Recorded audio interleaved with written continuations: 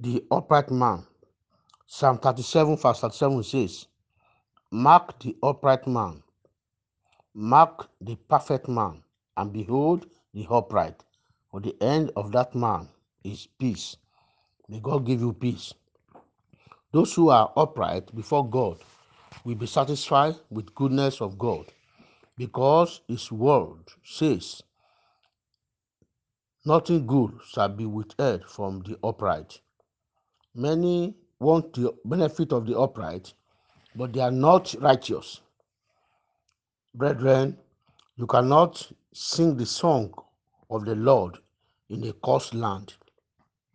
Find out what is the will of God and start doing it now. Then the blessings will flow to your life ceaselessly.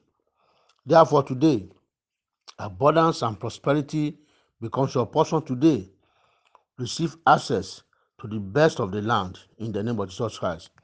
Begin to eat the benefit of joy and gladness. You will not eat in sorrow and pain in the name of Jesus Christ. As you are righteous, the benefit of the righteous becomes your portion henceforth. Those who pursue you shall stumble and turn back from following you. If they fail to return and repent, they shall rise no more forever. As you shall be increasing daily, God will cut them down daily until they are no more. Their habitation shall become desolate in your life.